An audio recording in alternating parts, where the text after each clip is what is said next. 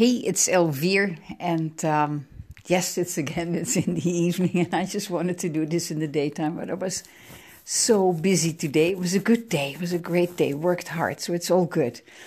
And I was just going over an email that I got from one of the people I subscribe to, who gives really great information in the whole online marketing world. And I was watching a video that was linked in there, and then I go like, oh my gosh, I see all these people way much younger than me. That's one thing. That's not so very important.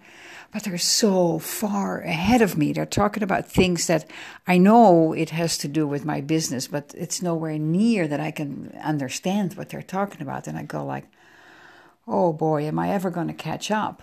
Am I ever going to get to a level where that's coming close to their level, And I sort of got a little bit a feeling of like, oh gosh, what am I doing? But then I go like, you know what? Here's that famous saying that every hero was once a zero. Now, I don't feel like a zero. I do feel a little bit on the bottom rung of the stairs, but I go like, okay, let's just put that aside. It's not important. Just keep your nose to the grindstone. Keep learning. Keep applying. Keep doing, and that's the most important thing. Just keep moving forward. Just put one foot in front of the other foot, and just keep going. And don't despair. Don't compare yourself. Don't look at others like, oh my God, I can never get that to that point, or I can never do that. No, I know better than that. It's just like, wow, look at what these people are doing. What can I learn from them?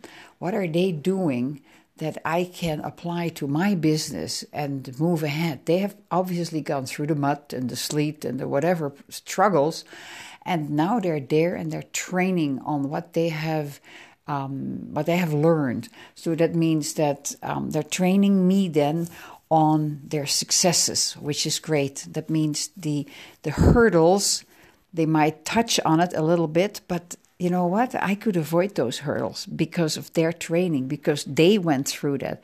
So it's exciting, but it's just always, again, those emotions that are just, running havoc from time to time.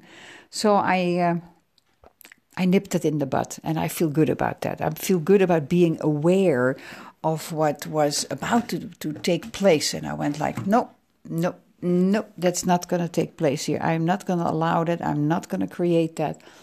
No way.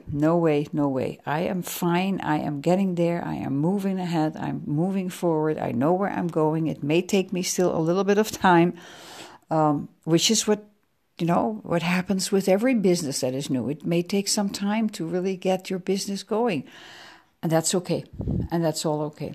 So just wanted to let you know that, yes, I have emotions, and sometimes they play up, and sometimes, I'm not really paying attention. And before I know it, they may just get the better of me. So nip them in the butt. That was very good. Nip them in the butt. So never despair. There is always a way to move forward. There's always a way. And just believe in yourself that there is a way and that you can go that way. And the only thing that holds you back is you. You can do anything. Just believe that you can do anything. Just get over that.